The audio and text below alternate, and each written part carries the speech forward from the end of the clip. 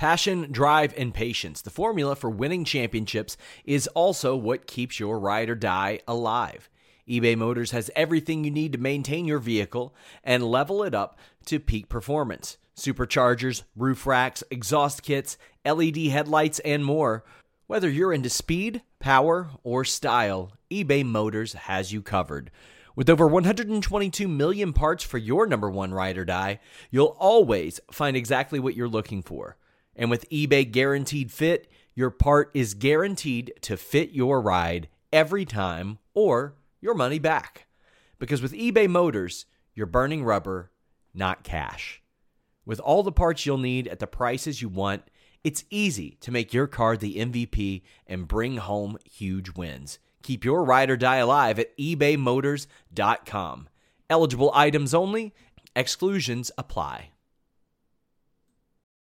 For the ones who work hard to ensure their crew can always go the extra mile, and the ones who get in early so everyone can go home on time, there's Grainger, offering professional-grade supplies backed by product experts so you can quickly and easily find what you need. Plus, you can count on access to a committed team ready to go the extra mile for you. Call, click Grainger.com, or just stop by. Grainger, for the ones who get it done.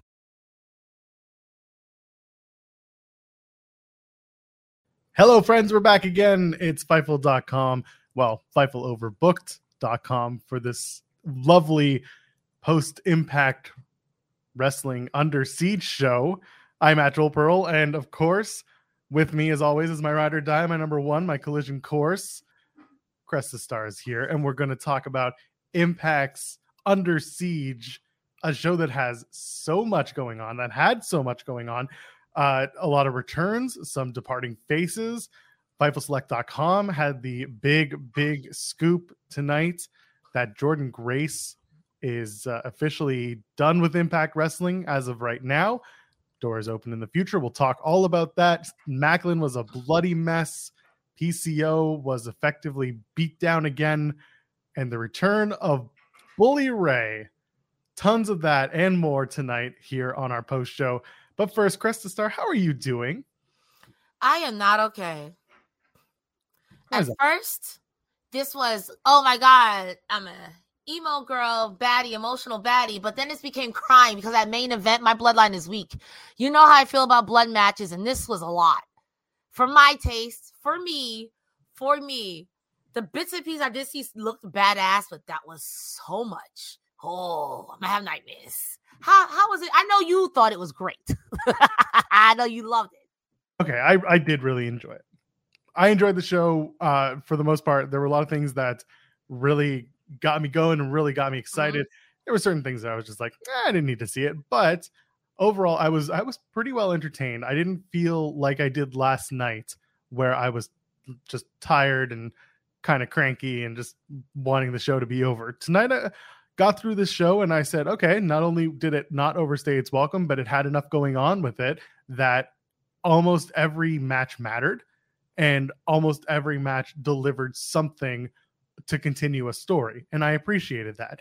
Did we get a lot of our picks right? Yes, we did. Did we kind of see where things were going? Yes, we did. That's not always a bad thing, though. So overall, I would say that it was a fun show, an easy watch, unless you're squeamish in the main event. Soft. Yeah, but yeah, you're right. It is. It's a very easy watch. Yeah, there was a lot of really good stuff going on for it. So we're gonna break it all down for you tonight here on Fightful Overbooked. And of course, if you're watching us on Fightful Overbooked, go ahead, hit that thumbs up button, and you can hit that subscribe button as well. There's tons of content here on Fightful Overbooked all the time, including myself and Jeremy Lambert every Monday, Wednesday, and Friday morning at 10 a.m. We're talking about wrestling. We're interviewing wrestlers. We had Gangrel on the show this morning. He was fantastic. Dropped some Paige Van Zandt scoops for you. And we got all the scoops over on In the Weeds. That's the show Jeremy and I do. And there's all tons of different content here. If you listen to Coexisting After Dark on Fightful Select with Rob and Maggie, they do a show here called Coexisting. That's their actual show here on Fightful Overbooked. So go ahead and leave us a thumbs up on the video, and then take a look at some of the content here on Overbooked, because there's a lot of it. And while you're at it, if you want to support us here at Fightful, you can donate a super chat. Any amount, get your question or statement read on the air. And there's certainly plenty to talk about, Cresta. And if you don't want to do the super chat route, maybe you want to drop us a humper chat. And Cresta, how can they do that? You're going to head on over to humperchats.com, type in your comment. But if I am not mistaken, I think there is another show currently running on Fightful, the main channel. So you want to go ahead and put EMP. So those guys don't get confused and take our Humper Chats. So you put Humper Chat in humperchat.com. We keep a little bit more of the proceeds of whatever dollar amount you give us. It makes us happy, Sean happy, keeps the light on, and my mustache grows ever thicker. Humperchats.com. Ding. Drop that IMP and drop that humper chat. I have to use that term every once in a while. It feels weird. Anyway, the big news tonight, of course, Jordynne Grace can no longer challenge for the Knockouts Championship as long as Deonna Purrazzo is holding it. Well, there's kind of reason for that, and that is Jordynne Grace is a free agent. She's wrapping up with Impact Wrestling. She might come back. We're going to talk a little bit more about that when we get to the actual match itself. Cresta, though, when you heard the news on Fightful Select, did this shock you at all? It did, actually. Jordynne, to me, is one of those people that is synonymous with Impact Wrestling. Selfishly speaking, considering I'm going to be covering Collision, I hope she goes to AEW. I would like to see it. But if not, I would love for her to come back to Impact Wrestling. I love Jordynne Grace. I think she is a fantastic addition. So I was a little gooped. I was a little gagged. Fair. I totally understand it. And we're going to get into that and so much more. Let's get right into it. We'll go with the countdown. The Coven take on Death Doll. So that's Taylor Wilde and Kylan King taking on Jessica and Courtney Rush. This was not for the Knockouts Tag Team Championships, as a lot of people thought it was. This was just a straight up tag team match between the champions. It was non-title, taking on the Death Dolls. This was great. The matching gear for Jessica and Courtney Rush looked really good. I love that Rush is now able to work her different style, her not Rosemary style. It kind of refreshes her look and refreshes her moveset. That was cool. And then, of course, you got to do a sharpshooter in Canada. And Wild taps out to the sharpshooter from Courtney Rush. Come on, a sharpshooter? Really? But it's Canada. What do you expect? Cresta, what do you think of this match? I, for the life of me, thought that this was a tag team championship match. I thought it was. So when Taylor Wilde tapped out, I was like, oh, new champions, we back, baby. But then they said, this is a non-title. I was like, wait just a second. It makes sense. Do I think that the Death Doll should have lost here? No. We called this yesterday, and I'm very happy for them. However, I feel like the Coven stay losing. I don't know. Is it just me? In singles, yeah, they're not doing so well, but as a tag team, they've had some success. This is their first loss. Is this their first loss? No. I think as a tag team. You may very well be right. Since winning those Knockouts tag titles, it would be their first loss because they've only put them on the line since then as a tag team. So yeah, there you go. If it is, then we might be heading to new tag champions in the renewed Death Dolls, or it looks like we'll do another match between these two with the titles on the line, whether they tape those in London tomorrow night or if they make it again Against All Odds, which, by the way, Cresta, that show's in 2 weeks. That's insane. That is insane. So we're going to be back here, and we're here every week on Thursdays running down Impact Wrestling on the weekly TV show. Mm-hmm. We're going to be back here on a Friday night in 2 weeks to talk about Against All Odds, which to me is absolutely bonkers. We don't normally do that with such quick turnaround. So Against All Odds, they could do the Knockouts Tag Team Championship match then because it is so close. And then for the next 2 weeks of TV, quote unquote, just have the singles matches between the women. Do Kylan King versus Courtney Rush, do Taylor Wilde versus Jessica again, or reverse it, whatever you want to do, just to get to that tag team title match. Yeah, totally agree with that. That's still crazy. That's only in 2 weeks. I do like that idea. And I'm not saying that I hate the idea of hot potato with these two teams in particular, with all the spooky LaDuca stuff going on. So I wouldn't hate it if they were like, well, I took it from you. Well, I'm more spooky than you, so I wouldn't hate it. I love it. I like them both. I like this new Death Dolls. They're both on the same page, which is what I really like about it. Yeah, that is one of the nicer things, is that you're telling the story of these two getting on the same page after being real confused. So this is good stuff. Digital Media Championship, Joe Hendry takes on Dirty Dango. Hendry comes out and says, Dango's having an identity crisis. but that's not a surprise. He's a former ballroom dancer. He's a fake police officer. Tonight, will I get a doctor, a scientist, a teacher, an astronaut, a parachute instructor? It doesn't matter. The only job he has to worry about is walking down to the ring so he can get beat up by the digital media champion. And then, of course, say the two words that we believe, yada, yada. Dango has new music. He has new gear. His gear says the Gratitude Era, as if it's the Attitude Era. And I hope this is him paying homage to Chris Candido, because he has no gimmicks needed all over his tights, which was Chris Candido's moniker back in the day.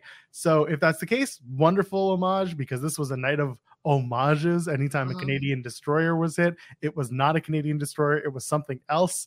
But otherwise, this match kind of went exactly as we expected in terms of everything but the finish. They did a DQ, a low blow in front of the referee, and then out comes Santino Marella, of course, and he goes to try and take out Dango because, of course, Santino knows who took him out.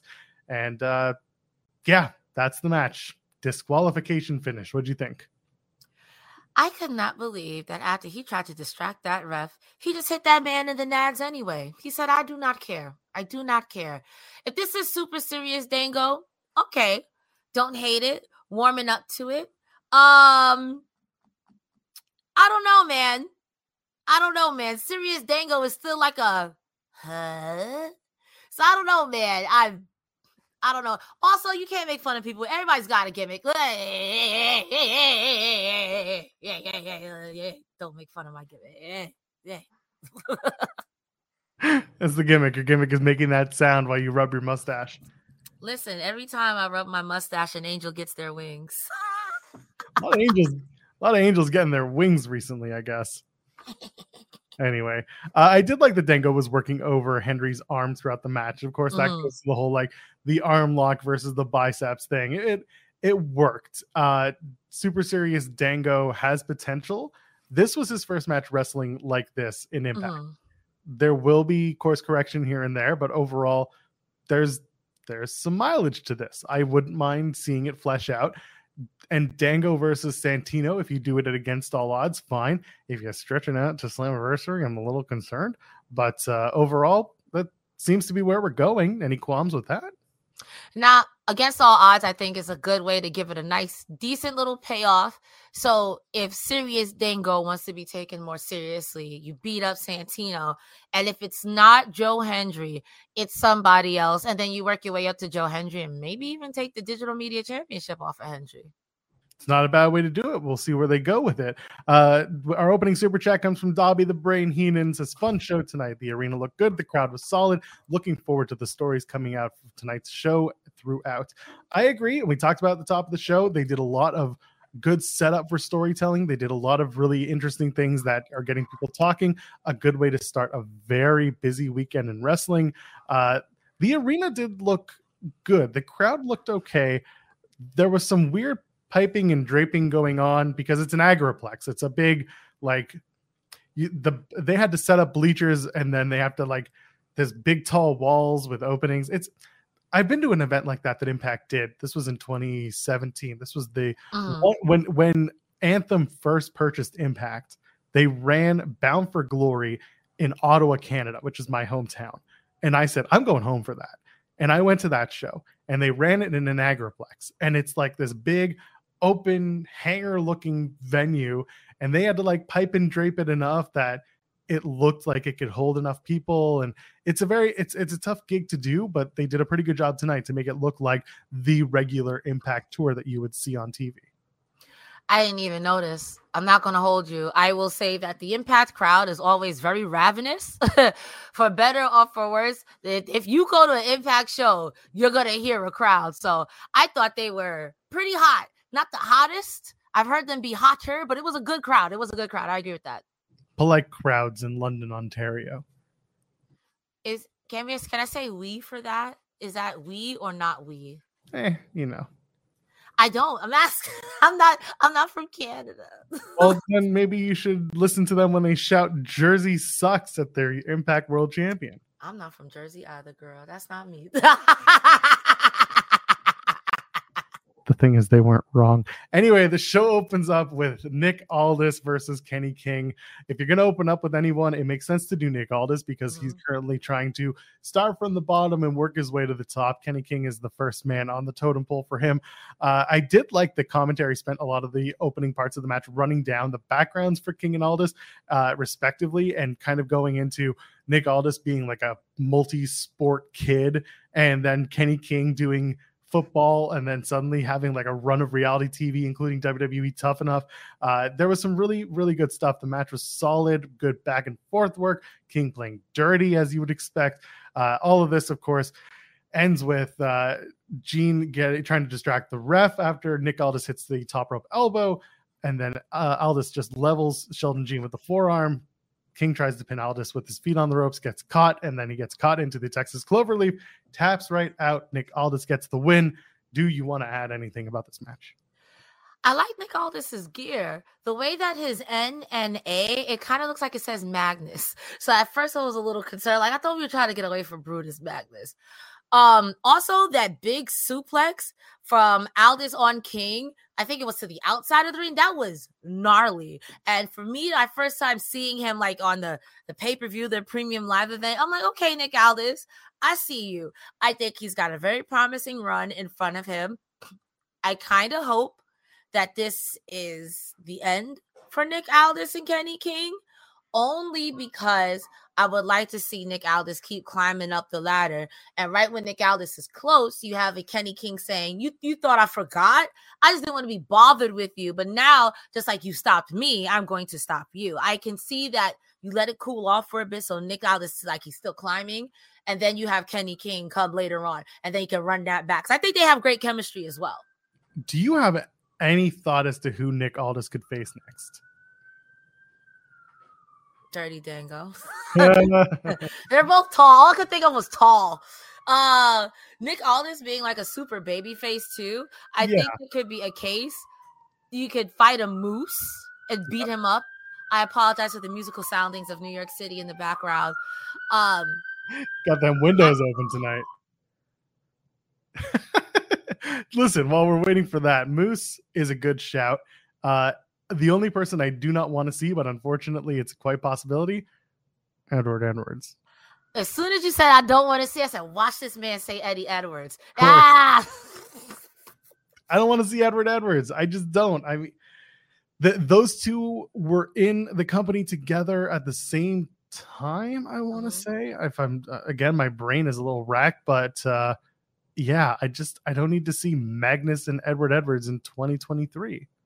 I will also say that with Eddie Edwards, from what I've seen and in my opinion, if you get into a match with Eddie Edwards, it's not just a one-time thing.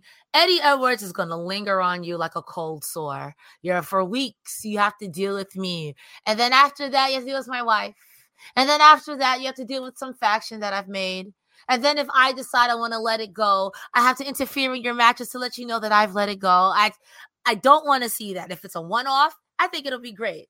But if it's the Eddie Edwards, I'm just going to linger on. No, I don't want that.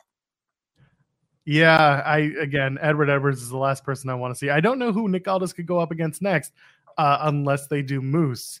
But Moose is still... I don't know if they're going to move Moose away from the Myers and Good Hands story. It feels like they are trying to do that. Mm-hmm. At which point Moose versus Aldis, that I'd like to see. I could see Myers Moose and Myers moving away from each other if Myers is using the Good Hands to get a tag title shot. And then when they do, Myers says, no, that's for me and Myers. And then whatever, that's what causes that bust up there. That's what I foresaw going into it. I don't hate that. So that could be something that we see down the line. Let's move on. Masha and Killer Kelly are in the crowd, brawling their way through. This was a nice little touch. I like that they brought this back from this past Thursday's Impact. They had Kelly throwing the trash bin at Masha. They brawl onto the floor and then onto the ring. And then Kelly brings out the chain, almost chokes out Masha, but the referees and the security, they pull them apart. Kelly's furious. She's just beside herself. These two are going to get hardcore, and it's going to be good. They've already done it when they did the match at Rebellion, the 5-on-5. But these two going one-on-one, do a Knockouts Monsters Ball match. So it wouldn't be, again, not the first time that this has happened, but those two could settle it in that or a weaponized steel cage, a Clockwork Orange House of Fun match. I like that. I like both of those answers. The way that they had them brawl out, it kind of seemed like, and some say they kept brawling ever since. It was so great. It almost too reminded me of Family Guy with Peter and that chicken just randomly fighting out of nowhere. When Killer Kelly damn near yeeted Masha off that little top rope, that second floor, whatever that was, I was like, Jesus, these girls are brutal. I do want to see that match. However, if it's anything like the main event, my bloodline is weak. I will pass away. I almost spontaneously combusted tonight. So might happen. You'll have to watch through those Becky Lynch glasses. Oh. Gia Miller's interviewing Jordynne Grace in the back, and Jordynne Grace basically says, if I lose tonight, I'm not the face of the Knockouts division. I'm not ready to carry this company on my back, and I'm not the best. If I'm not the best, then who am I? And initially, I was like, sounds like a heel turn to me. And later on, we'd find out that it's very much not that, and we'll talk about that very shortly, because once again, Jordynne Grace appears to be Double Impact Wrestling, according to Fightful Select, and are reporting tonight. So we'll get into that after we talk about the match with Deonna Purrazzo and Jordynne Grace itself. The design: Angels Khan and Diener take on Sami Callihan, Rich Swann, and I Told You So, Jake Crist. That's not his name. That was me saying I told you so, that it was going to be Jake Crist. Is Jake Crist Peter not Peter something? Jesus, Jake something? No, Jake something is Jake something. Okay. Jake Crist is the other member of OVE. The second member. The third member we don't talk about. That was Jake's brother. Okay. There's a lot of Jakes. Yeah. There are a lot of Jakes. You want to get even weirder? Just go to AEW and look at the Matt, Mike, Cage ratios going on there. And Adams too. And Adams as well. Yeah, there's a lot of that. But no, we don't have that problem right now with Impact. Rich Swann, Sami Callihan, Jake Crist, they get the win. Rich Swann picks up the pin for his team. The match was fine. I had a hard time getting into this, knowing that this has been dragging on for a while, and it just felt like we're dragging it on a little bit more, Cresta. Mm-hmm. But Angels look good again, and I do appreciate that. So go ahead. So did Khan. Khan did look. He did look good. Go ahead, talk to me about this, because yeah, they did a good job with him. Not Khan standing there getting dove on by Swann, like, yeah, get that out of here. No, I'm sorry. He swatted Jake out there, like, yeah, get that out of here. And Swann's like, what are you doing, bro? Khan looked phenomenal. Even when he was bumping around the ring, because I feel like the way he started off that match was so like, yeah, I'm big, you're not gonna get me. So when he was bumping around, it was like, oh my God, this big guy is actually taking damage. Also, like you said, Angels looked like a Tasmanian devil. He looked vicious in that ring tonight. Finally got that payoff confrontation with Sami Callihan and Diener, which been waiting for. I don't know if where this goes from here. I don't know if it's done. I feel like there might be just a little piece left between Diener and Callihan, just those two specifically. But besides that, I don't know where we go from here. And also, is Jake Crist back? So they didn't put out an announcement saying that he was. They'll probably have him at the TV tapings tomorrow, and he might just be the special guest for the next couple of weeks on TV at least.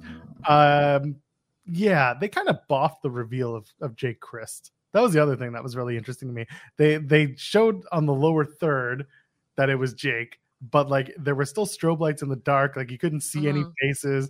It was just kind of weird. And then you had Tom Hannafin kind of react really excitedly, like, is that Jake Crist?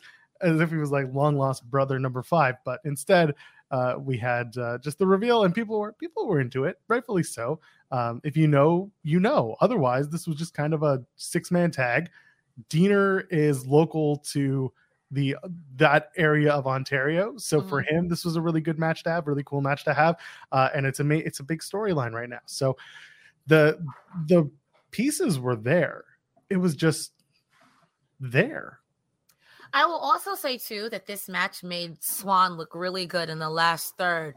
That double DDT onto Khan and Angels, wrong place. You're looking in the wrong place, girl. You almost said Masha Slamovich. That was different. From onto Dina and Khan was really phenomenal. I don't want every time Swan to win is with a freaking roll up.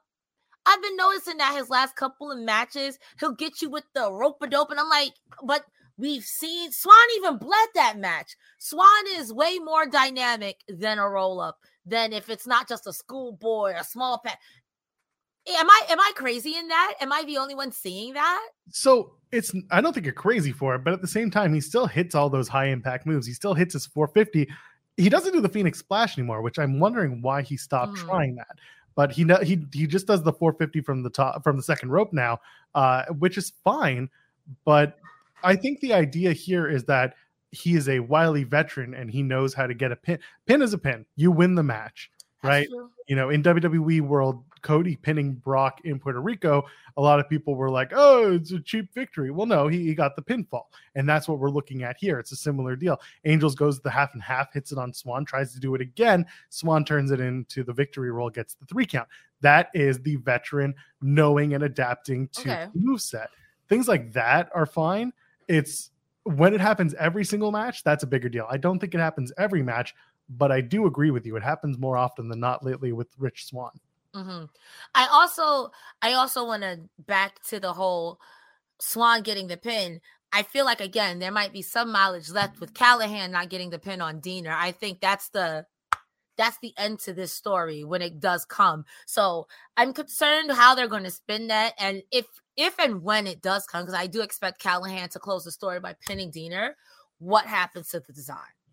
Make this at against all odds, because they're going to be in Ohio. Make that one of the big marquee matches is 1-on-1 Diener versus Sami Callahan. What the stipulation is, I don't know, but it's got to be something that keeps everyone away from ringside. Could be a cage match, who knows? But either way, it feels like that should be the blow off. You got the right spot. You're in the right city. You have the right mindset. I'm ready for this thing to end and move on, because unfortunately, in my view, it didn't really accomplish the goals it set out to as a story, right? The idea is Sami was going to infiltrate the design and implode them from the inside. He didn't really do that. Agreed. He kind of, and he keeps saying that he did. So I think it's time to just blow off this feud and finish it. I don't know how you do it, but if you're going to do it and have Sami go over, he should do it in his hometown or his home state in 2 weeks at Against All Odds. I agree with that wholeheartedly, because I'll take it even one step further. The way they had set up the design to be with Diener as a leader was supposed to be way more violent than Violent by Design. And to me, it hasn't lived up to that large expectation that they put it to. It's halfway there, but I feel like the expectation was so large that I'm not getting it. So it might be time to, if this is the shakeup, to make them that, I'm okay with that, but something's got to give for both of them. Yeah, exactly. So again, we'll see how things play out on TV for the next couple of weeks, but for me, the match was fine. It just didn't really do much to move the story along. Rich Swann getting the pin, that helps. There's another person that actually Aldis could go up against. If he, I know it's not a heel versus face thing, but Aldis versus Swann is actually a really interesting idea for me, because they're so different, not only in the ring style, but just in their size, in their presentation. It might be very cool to see how those two interact in the ring. And even in that situation, I can imagine Aldis going over on Swann. I don't think it hurts Swann. I think it rises both of their stocks. And, afterwards it's going to be a handshake and not no shenanigans, Yeah, exactly that. And like you said, everyone rises to the occasion. Aldis makes Swann look good. Swann loses to a former Impact World Champion, a former multi-time champion in other brands. So as long as the match is good, everyone kind of wins. It's a possibility. I guess we'll find out soon enough. Gia Miller's with Santino. Santino calls Dango a piece of shit, and of course can challenge him to a match. I don't have anything to add to that if you don't. Nope, that's it. That's exactly what happened. Wonderful. Trinity takes on Giselle Shaw. The crowd loves Trinity, as they should. This match was really good. I enjoyed it. It was it didn't overstay its welcome. I think it had a lot of the right stuff. I think that Trinity looked crisp for her first live match, live, as in no editing, no opportunity to change things up. this was a really good match. And Giselle Shaw, as always, continued to bring her A game. So really good stuff. Clearly, they're going to work towards Trinity and Savannah Evans. They're going to tape that match tomorrow night. They've already promoted that. Trinity doing the rack attack, paying homage to Nikki Bella. That was nice. And just really good fluid motion from Trinity throughout the match. Does a Canadian Destroyer. It's a little rocky, but then she turns it right into the Starstruck. I like that. If you're going to mess up a move and it turns into your finish, make sure that your finish, whatever you're doing last, make sure that looks the most crisp and the most impactful, no pun intended. She gets the win using Starstruck out of that Canadian Destroyer. Very good match. What did you think? I was going to start off with the one thing I didn't really care for, which was I thought it was a sloppy code red. But like you said, I like how she turned lemons into lemonade. And as soon as she's like, that's not working, to me, the transition from that into her finisher was smoother than the setup and everything else. So I really appreciated that. These two girls were out here. And you would have thought that they were out here working for that. They were selling the both of them. They made it look like they were beating the hell out of each other. I thought the match was good. It was just the right amount of cheating where it didn't make it look like Giselle Shaw couldn't do it in the ring on her own. Of course, she's going to cheat. And also, I'm not mad at no one running out to help Trinity, proving that she could do it on her own. I fully expected Natasha Steeles, like we said last night, to deal with Savannah Evans because they got their ongoing beef. But I'm not mad at it. I'm not mad at it. This match was really good. And I think if people were assuming that Trinity was going to wrestle or be just a Naomi with a different name, I think that this solidifies that, no, girl, I may be her, but this is a whole new thing. And we're trying to do different things. We're stepping up and we're taking risks. I loved it. I thought it was great. And of course, now Trinity has her eyes set on the Knockouts Championship as she did when she came in, with Jordynne Grace now apparently being done with Impact for the time being. This really opens up Deonna Purrazzo versus Trinity somewhere down the line. I would say do it at Slammiversary, but we've got a month between then and now. What do we do with Trinity? Where does she go next for 2 weeks and Against All Odds? Is she even on the card? Maybe we could do a Lish. No, please, God, no. Hear me out. Put her in the a next thing. Match. Stop it. The next thing that's going to happen realistically is going to be Savannah Evans. Realistically, if this Giselle Shaw thing. Go ahead. I see. It's on TV. They're recording it for TV. Yeah. As I say, like, that's realistically what's going to be next. But I'm saying, like, as far as just to say, look at how Lish is stirring the pot. I can see Lish trying to insert herself in something, and Trinity or someone just takes her out real quick, whatever it is. I wouldn't want Trinity to go against Deonna right away, because in my heart and in my mind, when Trinity goes for that title, she's going to win it. Deonna just got it. Let her have a little reign for like 3-4 months. Trinity don't need it right this second. Yeah, but we also don't know how long she's part of the program. True. Scott in the chat is mentioning, that we've talked about her teaming with Tasha Steeles to go up against Giselle Shaw and Savannah Evans. You could do that. That's something that I've advocated for, and I would like to see it. I just don't know if that's what they're thinking of doing. I don't know if Trinity is interested in working a tag storyline that doesn't lead to, say, the Knockouts Tag Team Championships. Mm-hmm. It seems like she's very focused on the Impact the Impact Knockouts World Championship. The bloody war with Steve Macklin. Come on, Trinity, let's go. I mean, I'm not going to hold you. If I was Trinity, I would be feeling the same way too. I've done the tag team thing. No tea, no shade. I haven't been a women's champion in a very long time, and that's what I want, and I'm going to stay the course. And I think Deonna is an amazing champion. That's why, like I said, if Trinity's going to be sticking around, I wouldn't want her to go against Deonna right now, because it makes more storyline sense to have Purrazzo retain. She literally just got the title. So I think let's revisit this conversation in 2 months. Beat up Lish all the time. I don't know. Stop it. I am looking forward to seeing what they do with Trinity, because, like I said, when they brought her in, putting her up with Giselle Shaw was the perfect way to debut her. Again, intentions known. She wants the Impact Knockouts Championship. Then you have to build her in the Impact world beyond just Trinity's here, right? It shouldn't just be I'm here, therefore I deserve the title. Exactly. She's a babyface, so you got to build her up. So you give her the most heelish heel you have, and that is Giselle Shaw, and then Savannah Evans. You run her up the ranks. They're doing it right. I just don't know who's next in line, and God forbid it's Lish. I mean, Impact is known for being competitive, so I could see it being a Jody threat, and that could be Jody Threat's first loss. I could see it. That's the thing. I see in the chat someone mentioned Jody Threat, and I'm saying I don't.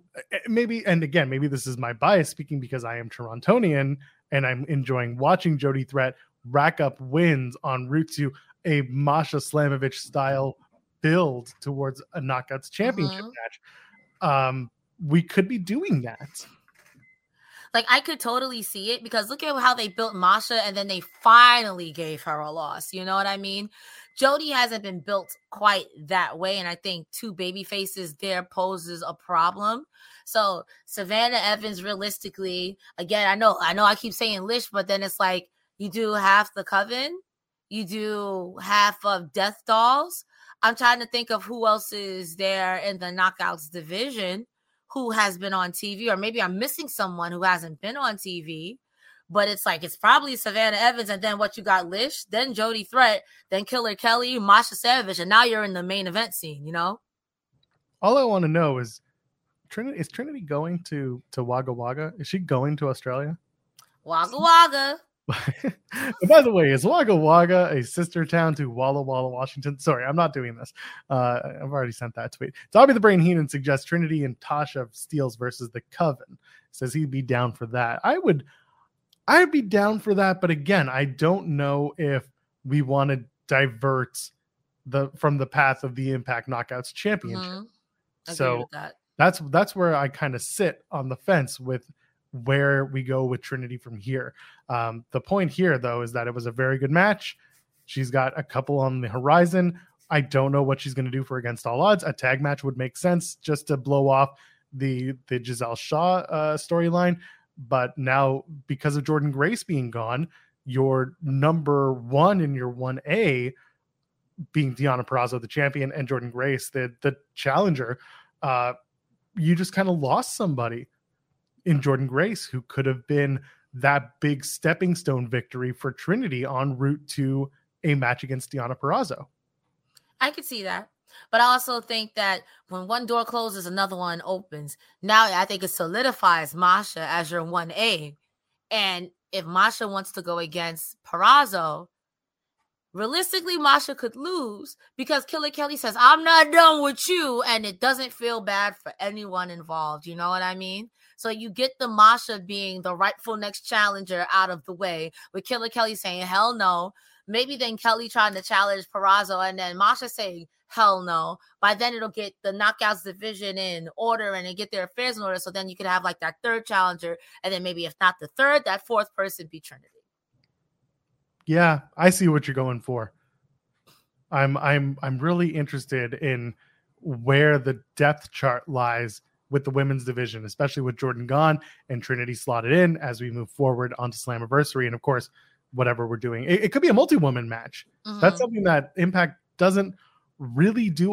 They multi-women. They just did a multi-man number one contender match, but they haven't done a multi-woman number one contender match in a little bit. So this is an opportunity for them to do something like that. Either way, the Trinity match tonight is really good. And if it gets us talking about what her next steps are, then clearly something right is going on. Exactly. Gia Miller's in the back talking to Subculture. They say this is their first time as a team in Impact. Mark Andrews, of course, mentions that he'd been around TNA wrestling for a long time.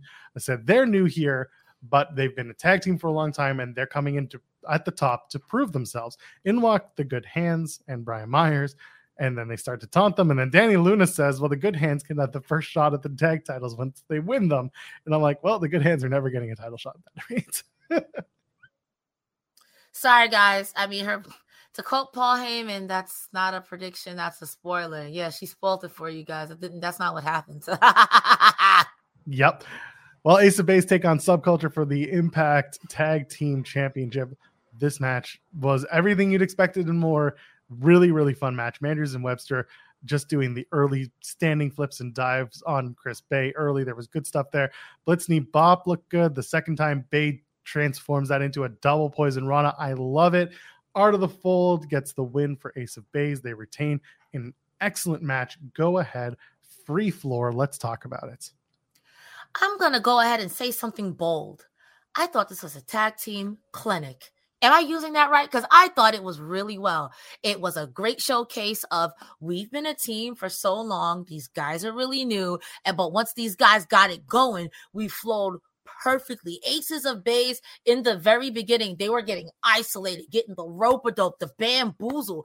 But once, especially after Chris Bay hit that big double DDT, the moonsault.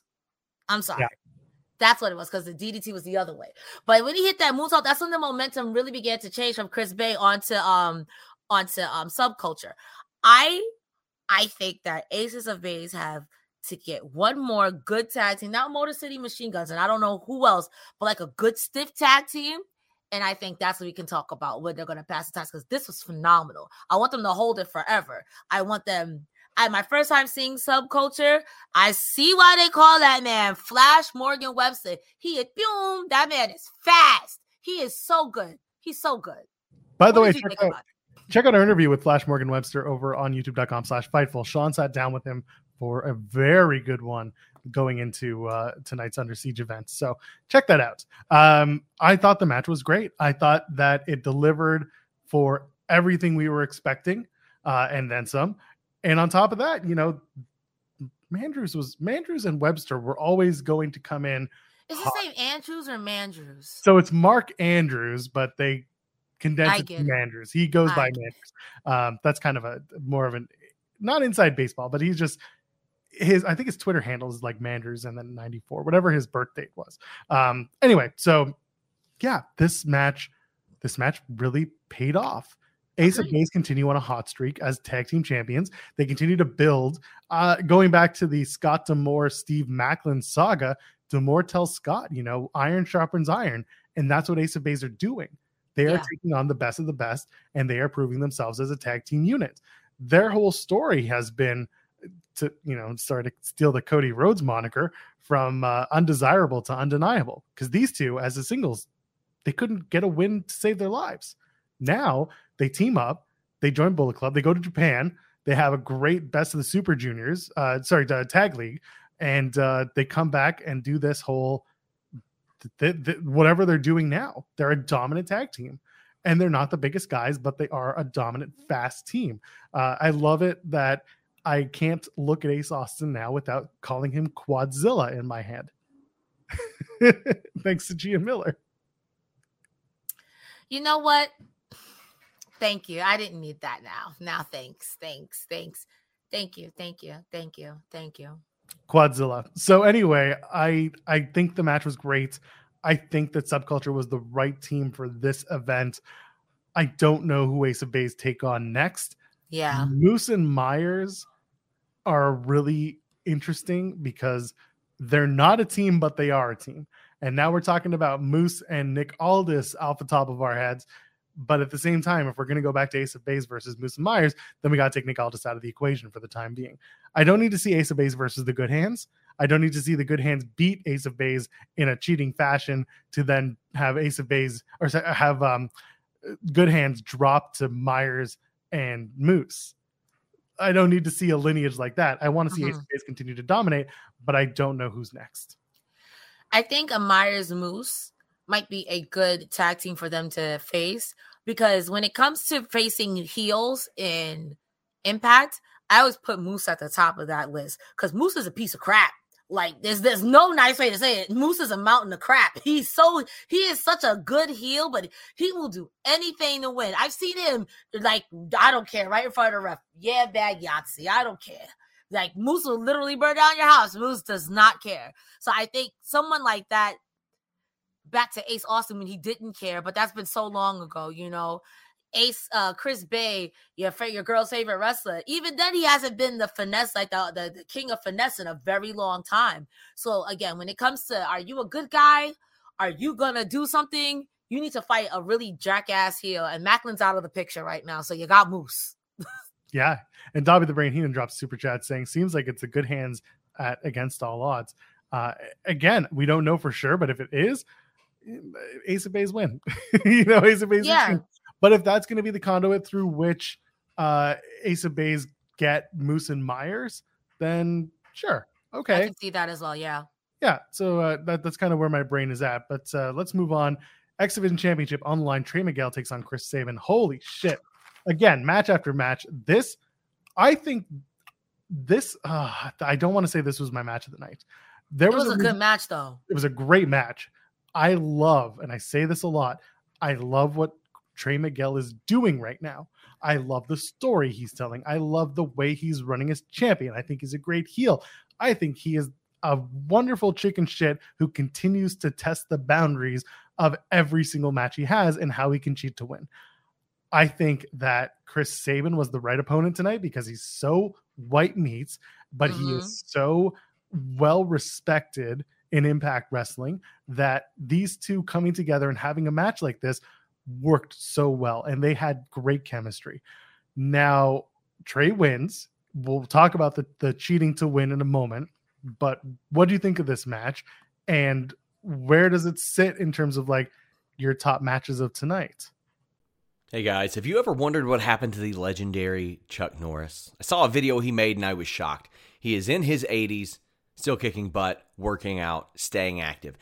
He looks like he's got more energy, can work out longer, even has plenty of that energy left over for his grandkids, and he did this by making one change. He said that he still feels like he's in his 50s. His wife even started doing this thing too. She's never felt better. She says she feels 10 years younger, her body looks leaner, has energy all day, and Chuck's made a 20-minute video explaining step by step how anyone can do this same thing to see incredible changes in their health. Staying active is important. Moving around keeps you feeling good. Making sure that you take care of your gut health, your digestion, just overall is also very important. Right now, you can go to mymorningkick.com/Fightful. Watch Chuck's video right now. That's mymorningkick.com/Fightful. Check out what Chuck Norris has to say. What's got him feeling so good these days? He explains everything, and you won't believe how simple it is. Without the ones like you, who work tirelessly to keep things running, everything would suddenly stop. Hospitals, factories, schools, and power plants, they all depend on you.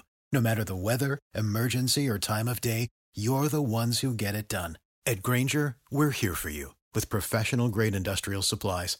Count on real-time product availability and fast delivery. Call, clickgrainger.com, or just stop by. Grainger, for the ones who get it done. Catch those springtime vibes all over Arizona. Break out of the winter blues by hitting the water at one of our lake and river parks. Take a hike among the wildflowers. Just make sure to stay on the trails and leave the flowers for the bees. Discover Arizona's best kept secret and visit azstateparks.com/amazing to start your springtime adventure. Trey Miguel truly lives by win if you can, lose if you must, but always cheat. Always cheat. If you lose and you ain't cheat, you only cheated yourself. Quite literally that. In the beginning of that match, Chris Sabin was being stiff, kicking in Trey Miguel's head. Whether it was the corner, the mat, he was being stiff. And I also like that Sabin was working over Trey Miguel's legs. I didn't notice until tonight that a lot of Trey Miguel's offense is in his legs. Also, you can't walk, you can't fight. You can't jump off of stuff if you can't walk. Trey Miguel blinding Sabin, the eye rake. Why do we not expect this? And then with the come on now. What do we expect? He's been giving it to us since Black Taurus, and he has a mask on. And they did they did this the right way. Miguel and Sabin had a legitimate wrestling match. Agreed. Sabin doing his hesitation, basement drop kicks. Trey did a full Nelson backbreaker into a reverse suplex and then turned it into a guillotine choke. That was wild. And watching, again, Trey Miguel knows how to do this stuff. Mm-hmm. He knows how to do the moves. He knows how to put them together in a way that makes sense. Sabin as well, no problem. They mentioned that Alex Shelley actually had a part in training Trey Miguel. And I was like, why didn't we lean into this story earlier? Especially now that it seems like they're going to run it back, because we'll talk about what happened after the match in the backstage, but they do another damn sharpshooter, but that's just what you do.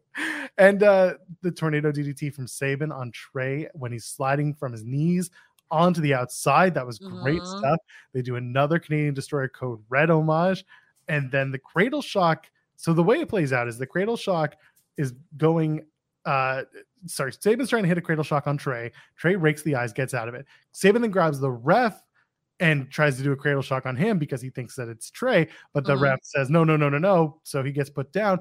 Trey drop kicks Sabin into the referee. Referee goes down. Cradle Shock from Sabin to Trey. They do the visual pin 1 through 15, and then Trey gets the spray paint while the referee's getting his wits back about him, and then hits Sabin with spray paint to the eyes, rolls him up, gets the victory. Cheat to win. But again, the entire match up until that point had been so legitimate that it was just Sabin getting frustrated, not Sabin, but Miguel getting frustrated and cheating to win his way to the X Division Championship retention. Cheat to win. Cheat to win. I love a good heel. It was a really good match. I do hope that they run it back, but I low-key hope that it turns both Sabin and Shelly heel. I want to see heel Motor City Machine Guns. I don't know. I just want to see it. I want to see it. I don't know if we're going to see it. I don't. Boo. You're right. But boo. But it looks like they're going to run this back. Later on, they do a little bit of backstage. G Miller catches up with Trey Miguel, and Trey is like, nobody has respect for the history he's making as X Division champion. And he says he put down the 8-time, and he does the 8-time. And then Sabin shows up, and security has to pull him off of Trey Miguel. Miguel laughs, walks away. It looks like we're going to do this match again. If they do, I don't know. You got to put some sort of stipulation on it, right?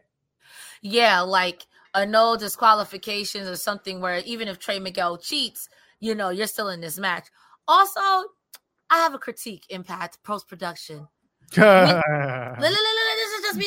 just me. No. I'm sure many people will agree with it because it is post-production. I love the people at the Impact post-production room, but go ahead. When Sabin started saying his 9-time, y'all should have played the clip of him every time he won the 9-time when he holding the tape. You should have did it. You can commit to the bit. Okay, I do like that. They should have done that in the breakup package. Because they started to. They showed, I think, like 4 times. I'm like, but if he's won it 8 times, show him every time he's won it. He already had the promo where he said it the 8 or the 9 times. Let's do it. You should have committed to the bit. That's my one complaint. That's it. I get it. You know what? I do agree with that. There are other issues that they usually have, like white balancing and other stuff. But this was that's a good one. I'd like to see them do that. Number 1 contendership 6-way match. Honestly, I didn't really care about this match. Moose Edwards, Kazarian, Alex Shelley, Yuya Uemura, and Jonathan Gresham. Once I found out that if Jordynne Grace was leaving, everything I said about Jonathan Gresham winning this match went out the window. You had Yuya Uemura put on a great match, make a lot of people think that he was going to win it. Ultimately, he does not. Your number 1 contender is Alex Shelley at Against All Odds. It'll be Macklin and Shelley.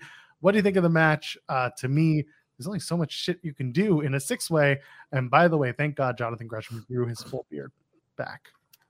I'm going to go ahead and say this. With Against All Odds being 2 weeks away, Alex Shelley makes perfect sense. So I'm okay with the outcome of this match. However, Jonathan Gresham, to me, and Yuha were the unsung stars of this. And I feel like I said that if it wasn't yesterday or the last time these 4 or these group of men were in the ring with Yuha and Jonathan Gresham.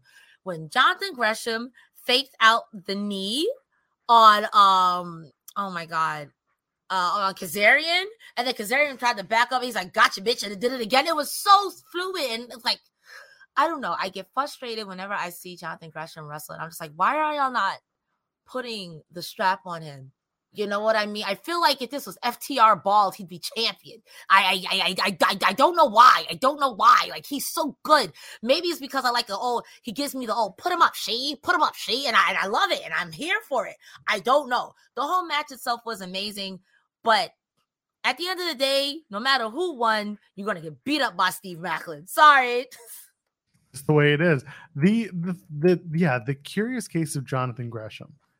We have talked about this quite a few times. in that we have expectations of him, of Jonathan Gresham, that are not necessarily being met.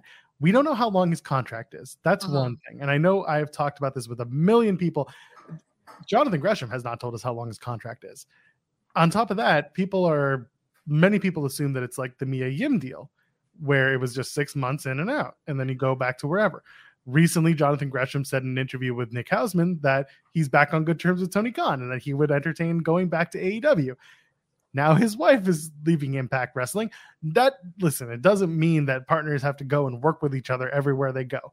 That's not necessarily a thing. Some people are asking, is there a possibility? Of course, anything's possible. But right now, all signs in my brain seem to point to Jonathan Gresham's not staying long-term with Impact. So they're making him a great wrestler on the roster and not a standout wrestler winning titles in Impact. That's fair. Not everyone could be a winner. That's fair.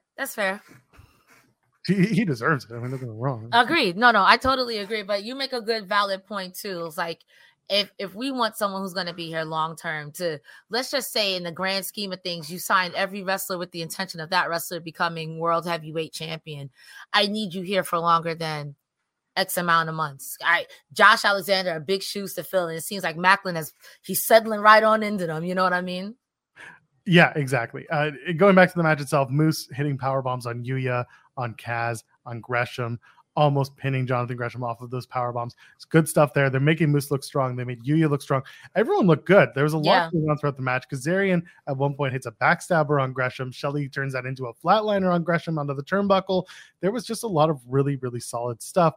Kazarian gets Shelley in a pin and then adds Edwards in a suplex to get a double pin. That doesn't go anywhere.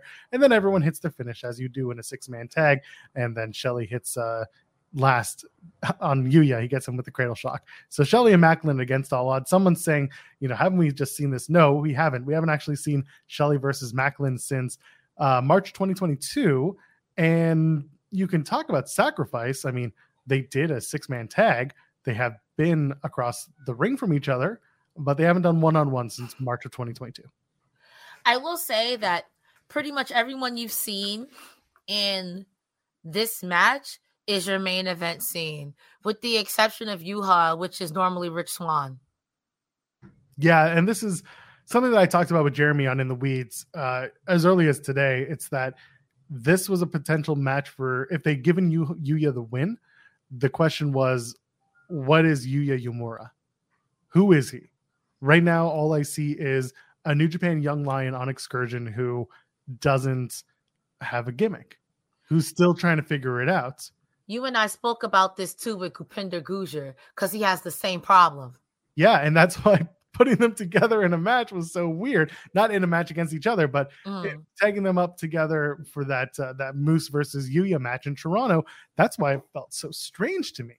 So I don't know where Yuya sits. He's another one where it's like, he's going to go back to New Japan Pro Wrestling because that's what the excursion program is. Yeah. You're going to work other places so that you get other styles under your belt.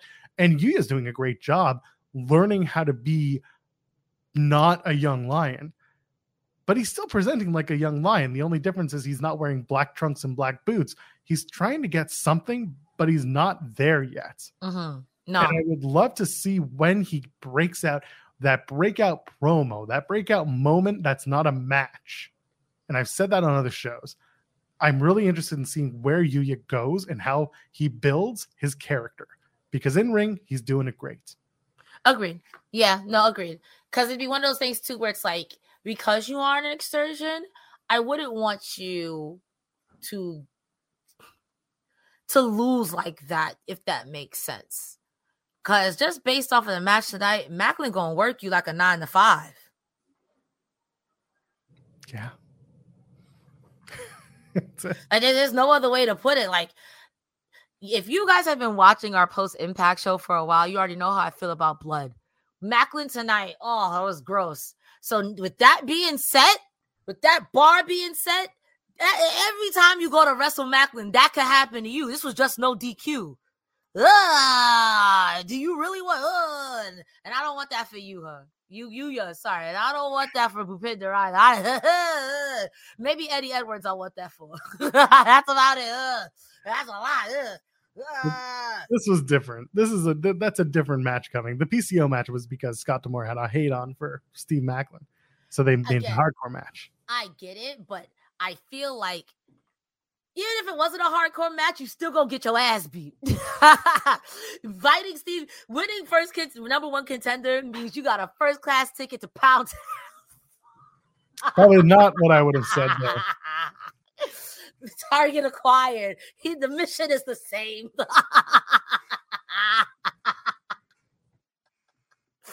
I'm sorry you have to do this show with me, Joel. It's after midnight. Are you okay? No. Oh, okay. I'm gonna let Cresta just compose herself. Okay, we're back. The Knockouts World Championship match. Deonna Purrazzo defends against Jordynne Grace. Okay. As reported by Fightful Select, Jordynne Grace, now a free agent. Really, she was a free agent as of Rebellion, and we talked about it on the Rebellion post show that we did with Steven Jensen last month. It was actually 2 months. No, it was last month in April. This was the beginning of the end of Jordynne's tenure in Impact Wrestling. Well, tonight she wrapped up. She wanted to finish off with that match against Deonna Purrazzo. The match stipulation was that if Jordynne Grace lost, she could not challenge for the Impact Knockouts World Championship as long as Deonna was champion. She lost. She is a free agent now. Fightful Select reported that, and that Jordynne Grace had also mentioned that she's planning on taking some time off from professional wrestling to work on other projects. I'm not going to go completely with the paywall. Go subscribe to FightfulSelect.com. Best $5 in the business. We'll talk more about that in a couple of minutes, but that's where we're at. You know, Jordynne Grace, she's 27 years old. She spent 4.5 years with Impact Wrestling. She was a former Knockouts World Champion, a former X Division. No, she won it and they took it away. Former Knockouts World Tag Team Champion. They did a dusty finish with the X Division title in her. I'd forgotten about that. And then she's also a former Digital Media Champion. So with all of this in mind, Cresta, before we talk about the match, Jordynne Grace, when you found out that this was it for her in Impact, she's a free agent, what were your initial thoughts? This should have been the main event. That was my initial thought.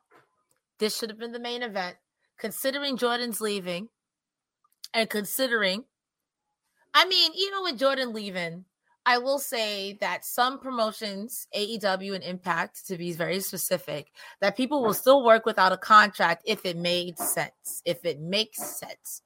I say that this had the least predictability. Like the Steve Macklin PCO thing, that was 100% Macklin. This one I want to say was 98% Deonna, especially after that Jordynne Grace was announced that her time with Impact was done. I think that her losing here was the right call. However, I would be remiss if I didn't feel in my hardest of hearts that Jordynne Grace and Deonna Purrazzo are very deserving of an Impact World title run. I would love to see one of them, like Tessa Blanchard did that, but I think that she's not the only one who can or should be the only one in the history books. And these two women, in my humble opinion, I'm not a wrestler, just a brony with a mustache and opinion, have the stuff, the stones, and the resume to do so. So I'm a little bit bummed that maybe not for right now. I'm not going to see that, but I think I would have loved to see that. I still think this should have been the main event, but I understand why. Who wants to go after that? That was a lot of mess they got to clean up. What disgusting. Hold on. Have you been talking to Steven Jensen way too much? This is a Steven Jensen trope. I know this. But I do like that idea. I like that idea, especially Purrazzo or Grace, in just those two in particular, and maybe to a lesser extent Green if she was still there. These women have been here since the dirt. Like, in my opinion, I've been one of the few since the dirt. Like Awesome Kong and Gail Kim were before their time, and these women have been there since. So I would love to see it, and maybe in a few months, maybe in a year or two time, love to see Masha make a bid for it. But again, I'm a little bummed out that Grace never had a chance to, or at least come up with a storyline or a program to make that happen, because she can hang with the best of them. Yeah, and again, I said that in jest because I've talked about it with you both at different times and together on these shows. There is absolutely a room where Deonna Purrazzo or Jordynne Grace would have challenged for the Impact World Championship, and it would have been great. Exactly. We're not going to get that with Jordynne Grace, at least for the next little while, as she exits the company. But you never know. She could come back one day, and she could, if she grows and becomes a much bigger star than she already was in Impact. Let's say she goes to AEW, she goes to WWE, and it takes a year off or something. Does that for a little bit, and then decides to come back to Impact to finish off her time. That's when I would do it. I would say, I'm not here for the Knockouts World Championship.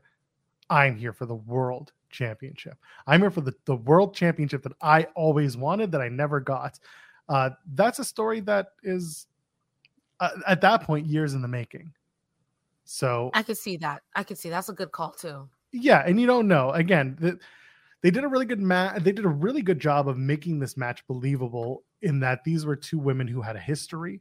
This was a match where they beat the shit out of each other. It was all Jordynne early, and then it got a little bit comfortable mid-match, back and forth. Jordynne Grace kicking out of a pile driver and a Queen's Gambit. They made her look strong. Purrazzo kicking out of the powerbomb and the Juggernaut Jackhammer. And then doing the top rope finishes, doing the tease with the Grace driver, and then turning it into a top rope Queen's Gambit for the win. You couldn't have booked it better, and you couldn't have booked it with more respect for the loser in this case.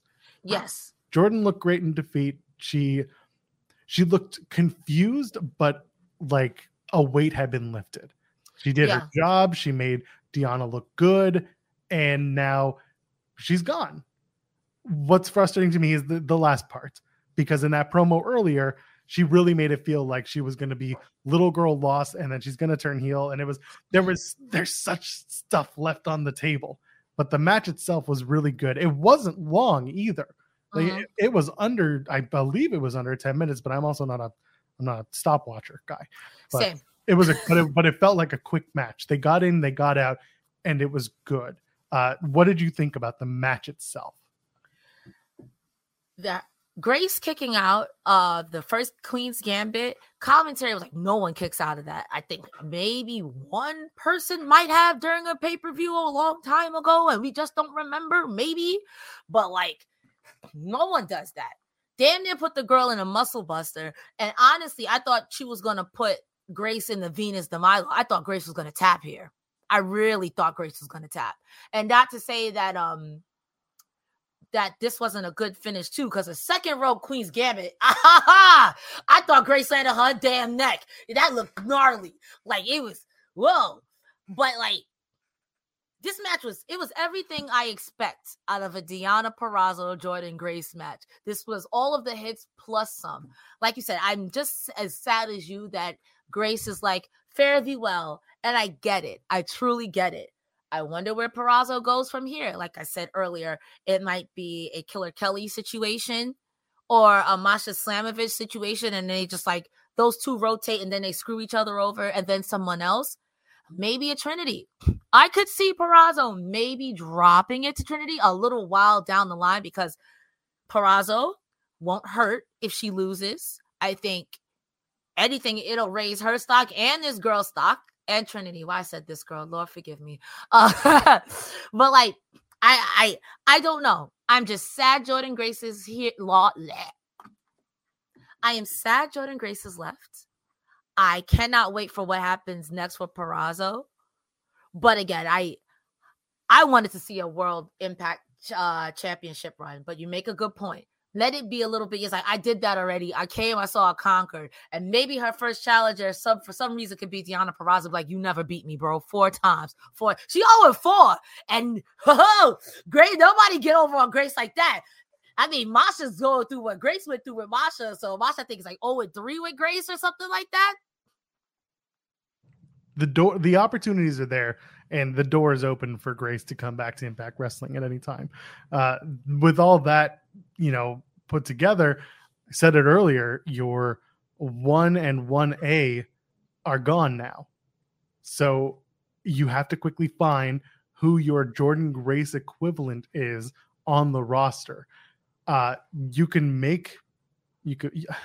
so tough, because Jordynne Grace was she had just turned into like this Hossette. That's what they called her, right? Yeah. She was thick and powerful, and the next person I think of that has that is like Savannah Tiana. Evans. No, I'm Maybe. talking in terms of like just someone who is like Meaty size, muscle. muscly, yeah. And like Savannah's the next one I think of, and that's just because she's taller than everybody. Fair. There's no one else that's like jacked the way that Jordynne Grace is. So I don't know how you get to that next person. I think realistically, like I said, it's Masha. While Masha lacks in muscle, she makes up in spades and diamonds and oodles in grit and mitigated violence. So I could see Masha being the next one. And who knows, maybe her and Jordynne start going to weightlifting competitions together. You know what I mean? I can see it. But I think Masha is there.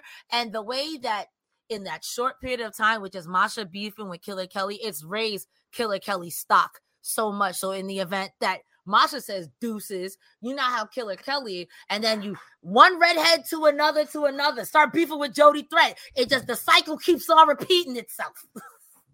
And if you want the cycle to repeat yourself, go ahead and leave a thumbs up on this video. Subscribe to us here at Fightful Overbooked.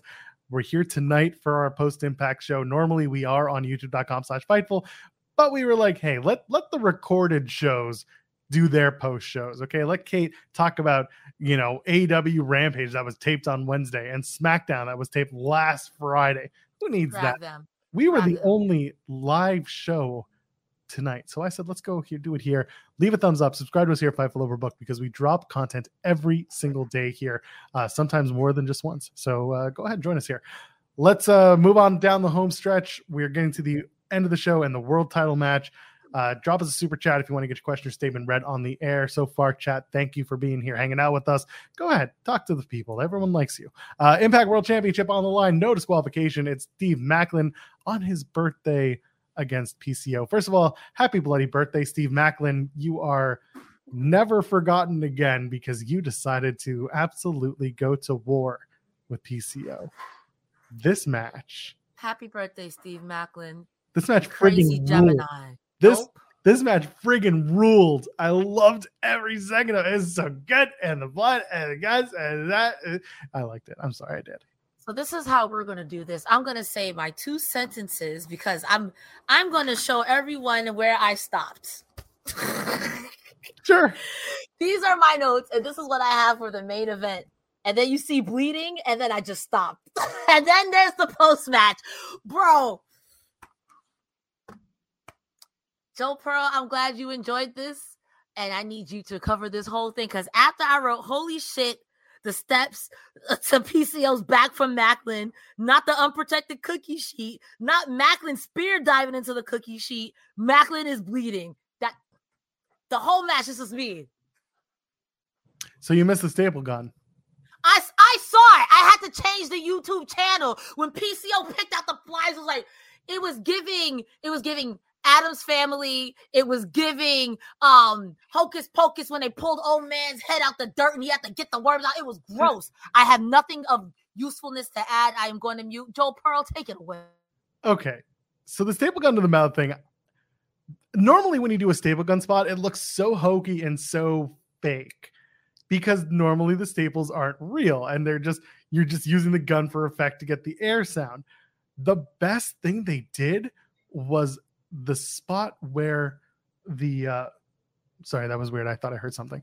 The spot where he's PCO's pulling out the staples from his mouth. They made it sound real.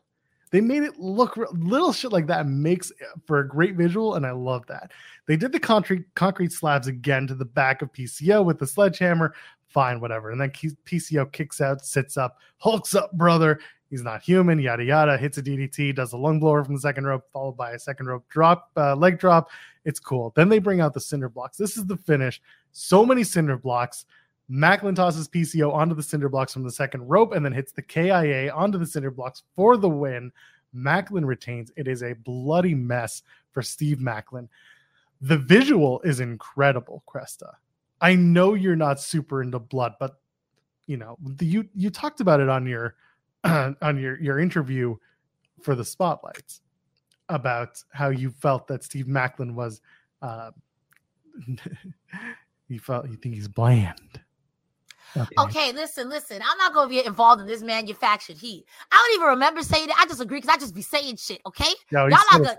You said it, though. Oh, but the point is, after tonight, you have to see that Macklin, and we're going to talk about the post-match, which was even more bonkers. But up until this point, you get to the match finish.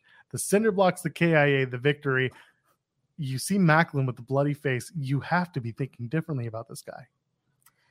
So I will clarify, like I said on Jensen and Jeremy's show, nothing about Macklin's personality is bland. You just got on black boots and black trunks. Come on now. Like, what? I didn't make that up. I didn't do that. Tonight, I wanted him to go to the back and get medical attention because at some point it was just squirting out. I have all the respect for. I don't know how else to say besides that. I knew what it was fucking for when he beat up Rich Swann and had that man in a tree of woe and just like. I know, like, Macklin is a phenomenal wrestler. You just got on black trunks and black boots. That being said, oh my God. Like, I knew he gave it up, but I didn't know he gave it up like that. Welcome to the John Moxley circle, the Cody Rhodes circle, where you just be bleeding. Oh my God.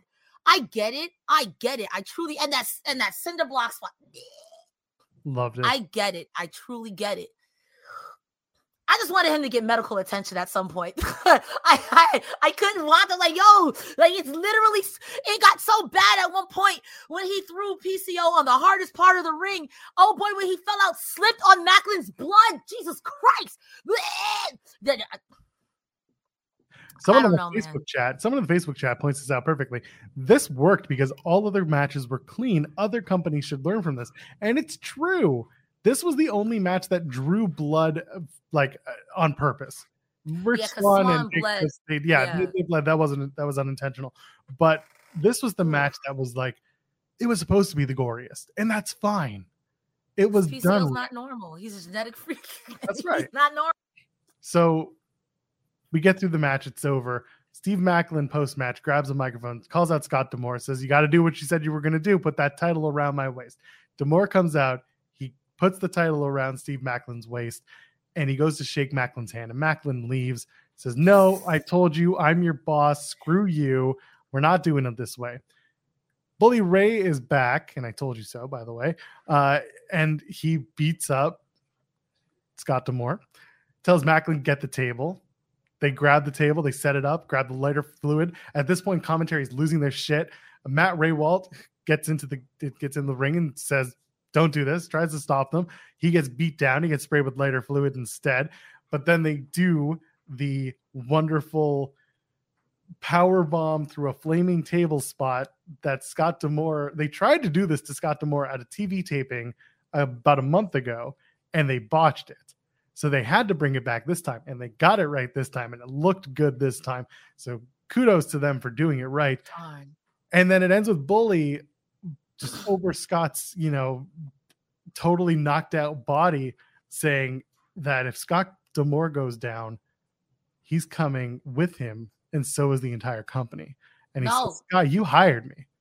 So if I go down, you're coming with me, and so is this entire company." What do you think of this whole thing? Because Bully being back shouldn't surprise anybody.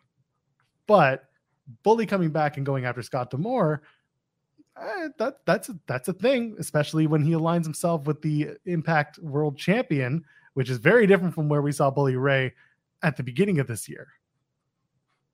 But also, we trust in Bully Ray.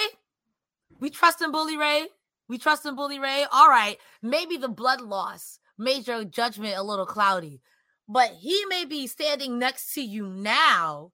That's because you have something he wants. Storyline wise, Macklin was absolutely right to be like, "No, Scott D'Amore, F you. This is what it took. It took me damn near murdering this man." Classic Impact. We'll give you creative freedom, but you're probably going to die.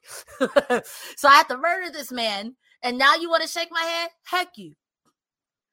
Bully Ray beating up Scott D'Amore, from a fan's perspective, Impact has been the best it's ever been. Don't take this man out. No. Ah! But at the same time, I thought we all hated Bully Ray. How come there weren't people flooding that ring like the design with the yellow jackets? This is something that always never ceases to amaze me. You will tell people for months, watch out for Bully Ray. Watch out for Bully Ray. Bully Ray this. Jump him. He is not supernatural. Jump him. I don't understand. Jump him. Like, so when Scott D'Amore went to that table and only the Motor City Machine Guns came out and Matthew Ray was like, oh, this whole roster fake. So y'all like Bully Ray. Y'all want to get wham, bam, bamboozled, tricked. All right. I don't know why nobody does that. We all hate Bully Ray. Backstage like, don't trust him. He's a coward. He's a scumbag. But then when he does Bully Ray stuff, it's like. He didn't light a table on fire and put you through it, though. Listen, if we all jumped him, he's one dude. Hey, maybe Macklin. At most, you got the good hands. That's 4 people out of how many people that don't like Bully Ray? I don't understand. Jump him. Okay. Jump him. But the big thing here is that Macklin and Bully Ray share a common enemy, and that's Scott D'Amore. This is the story. And someone asking what happened to Santino. Well, he's going to go after Dirty Dango. He has bigger fish to fry. He's got the Dango fish, super serious Dango to fry. It's like, why do you go after Bully Ray? You don't, because Bully is crazy. He'll ruin your life. And he will not only ruin your life, but he will set a table on fire and put you through it.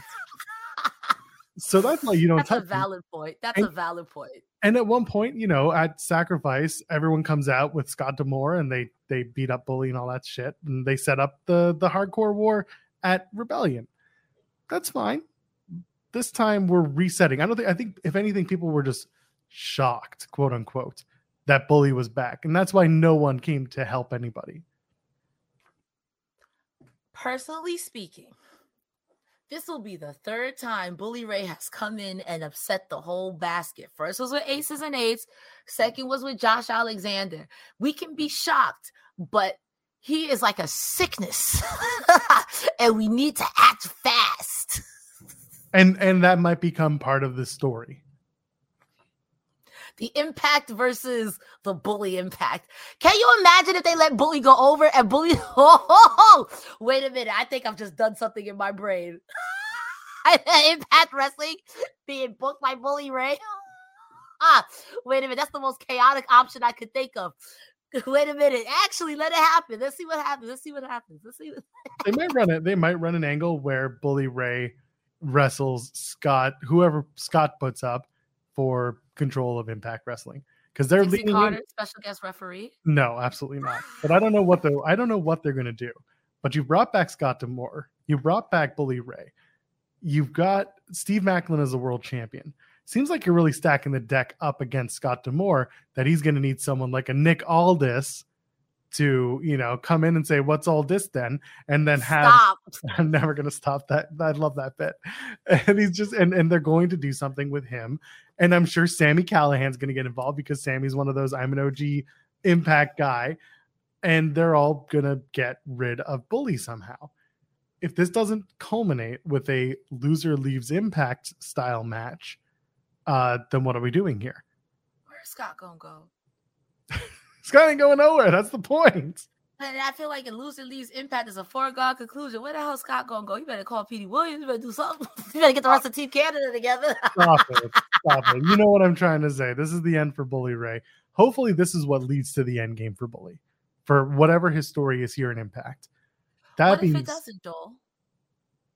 It does, but it does. I'm always going to choose the most chaotic option. If Bully Ray wins, he controls Impact for a solid month and then a mutiny. And yeah, Aldis has a bone to pick with Bully too for once upon a time. There's enough of that. Go back in your Impact lore. Go to your NWA lore. No, I'm just kidding. Don't bother with that. But go back and there's heat there. There is not heat. There's lore. There is a story. There's history. So go back and check that out. Aldis being a part of this thing, absolutely can see it. I'm hopeful that this doesn't become a TNA 2010 story out of it, but sometimes bring the nostalgia back a little bit is a good thing. I don't know where it goes. I'm happy to see Bully back. I see someone saying all this Ray Wolt and Macklin. All I'm saying is that Ray Wolt versus Macklin and Bully. Ray Wolt, earlier you were like, I don't want to see no 2010 TNA with Magnus versus Eddie Edwards, and now it's like that shit. I just don't want to see Eddie Edwards. And now it's like it might be I don't want to see Edwards. I want to see it when it makes sense. I don't want to see it just because they're doing it. Yeah, you could do Ray Wolt in a match. I don't know. I know that he said this week I'm still a wrestler, but I don't know if they want to do another match with Ray Wolt. He showed up in a battle royal on Impact once upon a time. Who knows? But him getting beat up just felt like part of the Bully's dominance story from tonight. I could also see it. They've been using Gia Miller a lot on commentary. So if he wanted to transition into in-ring, you've got a perfectly capable, ready and willing Gia Miller on right there. You know what I mean? And even if he wants to fluctuate, I could see it. If he wants to be a wrestler, that's if he wants to. I think for that, they were just trying to get Gia reps on BTI. I don't know if they want to move her to the main commentary table. I'm just saying that's the option. You know what I mean? Yeah. There is the option. Oh, God. And then Jimmy Jacobs is doing backstage fucking report. The guy who did the Nick Aldis segments. Oh, girl. They could just have old boy by himself. All he do is talk shit about Gia Miller's imaginary friend anyway. No, it wouldn't be Josh Matthews. He would probably, honestly, if they were going to put Gia Miller on commentary, they would probably just have Jen, Josh Alexander's wife, do the stuff. That's great too. That's great. That's a great shout. And she just got Come on, Joel. I don't think I want to see it though. Hater Joel. What I do want to see is everybody drop a thumbs up on the video. Go ahead, subscribe to the channel if you haven't already here at Fightful Overbooked. We will be back as we always are, actually on Thursday, as we're supposed to be, for our typical Thursday night post-Impact Wrestling show that goes up with the Ring of Honor show. Ring of Honor does their post show, and then we drop in and do it after them on the same video. So come and check that out on youtube.com/Fightful. This audio recording will be on the main Fightful feed, not on the Overbooked feed. But go ahead and join those two podcast networks if you haven't already, okay? Krista, what you got going on? Give us your plugs and let's go home. I'm so congested, so y'all going to bear with me. I'm so sorry. My name is Krista Starr, and you can find me almost any other day that there's wrestling. Wednesdays and Fridays, I'm typically live on twitch.tv/Kresta Starr or tiktok.com/@Kresta Starr. Tomorrow, I will be live. All In is tomorrow. I have to think there's a lot going on. Afternoon of Champions is tomorrow. All Out is on Sunday. I am not watching Afternoon of Champions, so I will be live. What? Double or Nothing is on Sunday. So only Afternoon of Champions is tomorrow? Yes. Battleground and Double or Nothing are on Sunday evening. I tried to tell you that. I don't know what I'm doing with my life. Wednesdays, Fridays, catch me on my personal things. And if you're like, Kresta, I don't know what you talk about. See that? Kresta D Star, Linktree in my bio. Stalk me, baby, but don't stalk me for real because I'm crazy and I like to eat people. Joel, where can they find you? I ain't eating people, but I am at Joel Pearl, JOELPEARL. I'm usually on Fightful Overbooked. No Joel and Kate at 8 this week because of the aforementioned AEW and NXT pay-per-views. By the way, they are on Sunday, Kresta, not on Saturday this time. Drag me. You did tell me this. I could pull up the message right now. He did drag me to hell. Drag me. This is what we do. Anyway, I'm here all the time. And if I'm not here, then I'm on the internet somewhere. Until then, ladies, gentlemen, friends beyond the binary, we'll see you in the next one. Cheers. Bye. Without the ones like you, who work tirelessly to keep things running, everything would suddenly stop. Hospitals, factories, schools, and power plants, they all depend on you. No matter the weather, emergency, or time of day, you're the ones who get it done. At Grainger, we're here for you with professional-grade industrial supplies. Count on real-time product availability and fast delivery. Call, clickgrainger.com, or just stop by. Grainger, for the ones who get it done. When you need mealtime inspiration, it's worth shopping Kroger, where you'll find over 30,000 mouth-watering choices that excite your inner foodie. And no matter what tasty choice you make, you'll enjoy our everyday low prices, plus extra ways to save, like digital coupons worth over $600 each week. You can also save up to $1 off per gallon at the pump with fuel points. More savings and more inspiring flavors make shopping Kroger worth it every time. Kroger, fresh for everyone. Fuel restrictions apply.